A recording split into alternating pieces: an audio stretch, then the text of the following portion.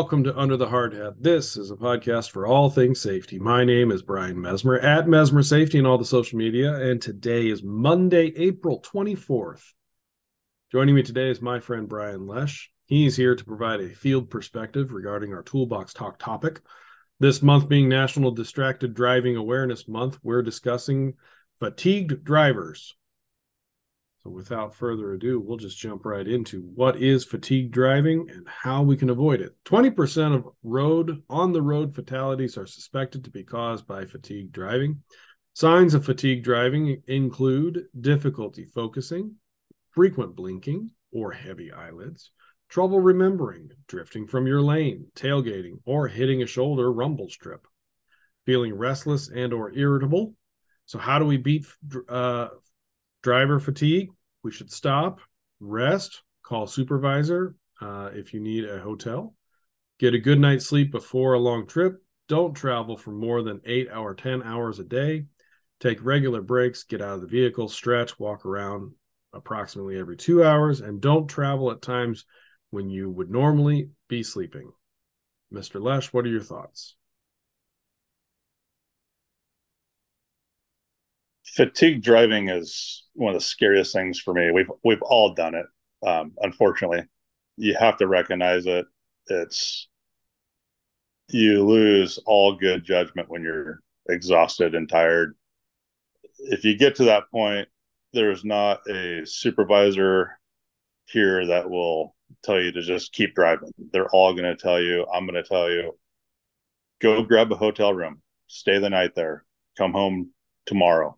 It's not worth driving while you're too sleepy. It's completely unsafe. You're going to hurt yourself. You're going to hurt somebody else, and it's just not worth it. So take the time, pull over, rest, get a hotel room if you need to, and just pay it. You got to be, when you're driving a vehicle, fully alert. Mr. Lesh, have you ever driven past your exit or got to your destination and not realized how you got there? I hate to say it, but yes, there's been many times where I've been driving and can't remember, hey, what was that last 10 miles of road that I just drove? Can't remember. It's it's a scary feeling for me. I don't like it. I don't want anyone else to have to go through it. It's just not worth it. For sure. And I've heard a couple different stories. One story, we had a driver fall asleep while driving and he hit head on with another, he had a collision head on with another driver. Our driver was fine. The other driver was pretty badly hurt. And then I heard another story when I was teaching my defensive driver course where a guy, he was tired.